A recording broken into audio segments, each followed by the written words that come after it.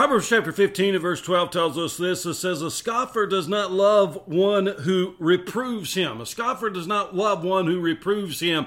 And not only does a scoffer not love one who reproves him, he in fact hates him. The Bible says there in verse 10, it says, a grievous punishment is for him who forsakes the way. He who hates reproof will die.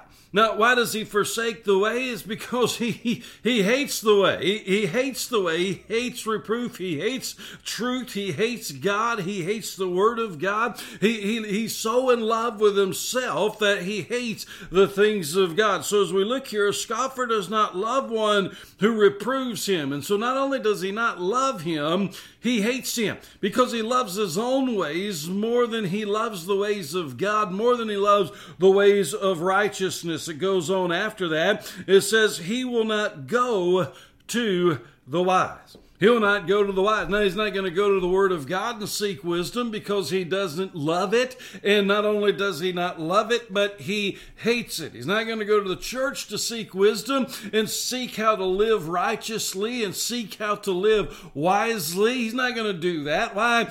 Because he doesn't love it. And if he doesn't love it, he's certainly not going to seek it out. He's not going to seek out a pastor or a man of God or a woman of God. They're not going to go seek somebody out to get that godly wisdom and to get that godly advice and how to live godly. Why? Because he doesn't love it.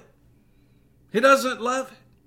He doesn't love God, first of all. And since he doesn't love God, he's not going to love the ways of God. Since he doesn't love the ways of God, he's not going to love the Word of God. He's not going to love the church of the Lord Jesus Christ. He's not going to love the people of God. And so he's certainly not going to seek them out in any way, shape, or form. You know, people have all kinds of excuses today why they won't read the Bible.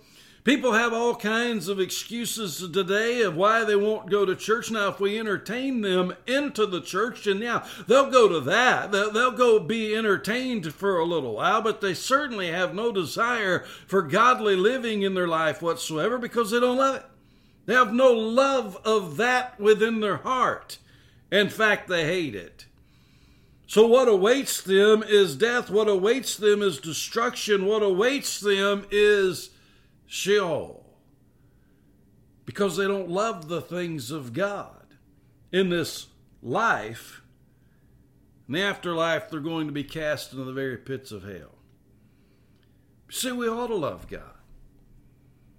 So, well, if God loved me, he wouldn't want to send me to hell. Well, you know what? God loved you enough to send his son Jesus down to the cross to die for you, to where if you put your faith and your trust in him, he would save your old wretched wicked soul, regardless of how wicked you are. He would save your soul from eternal damnation. But all you have to do is trust in him, believe in him, and he will save you. Why? Because not because you deserve it, but because he loves you and he wants to save you.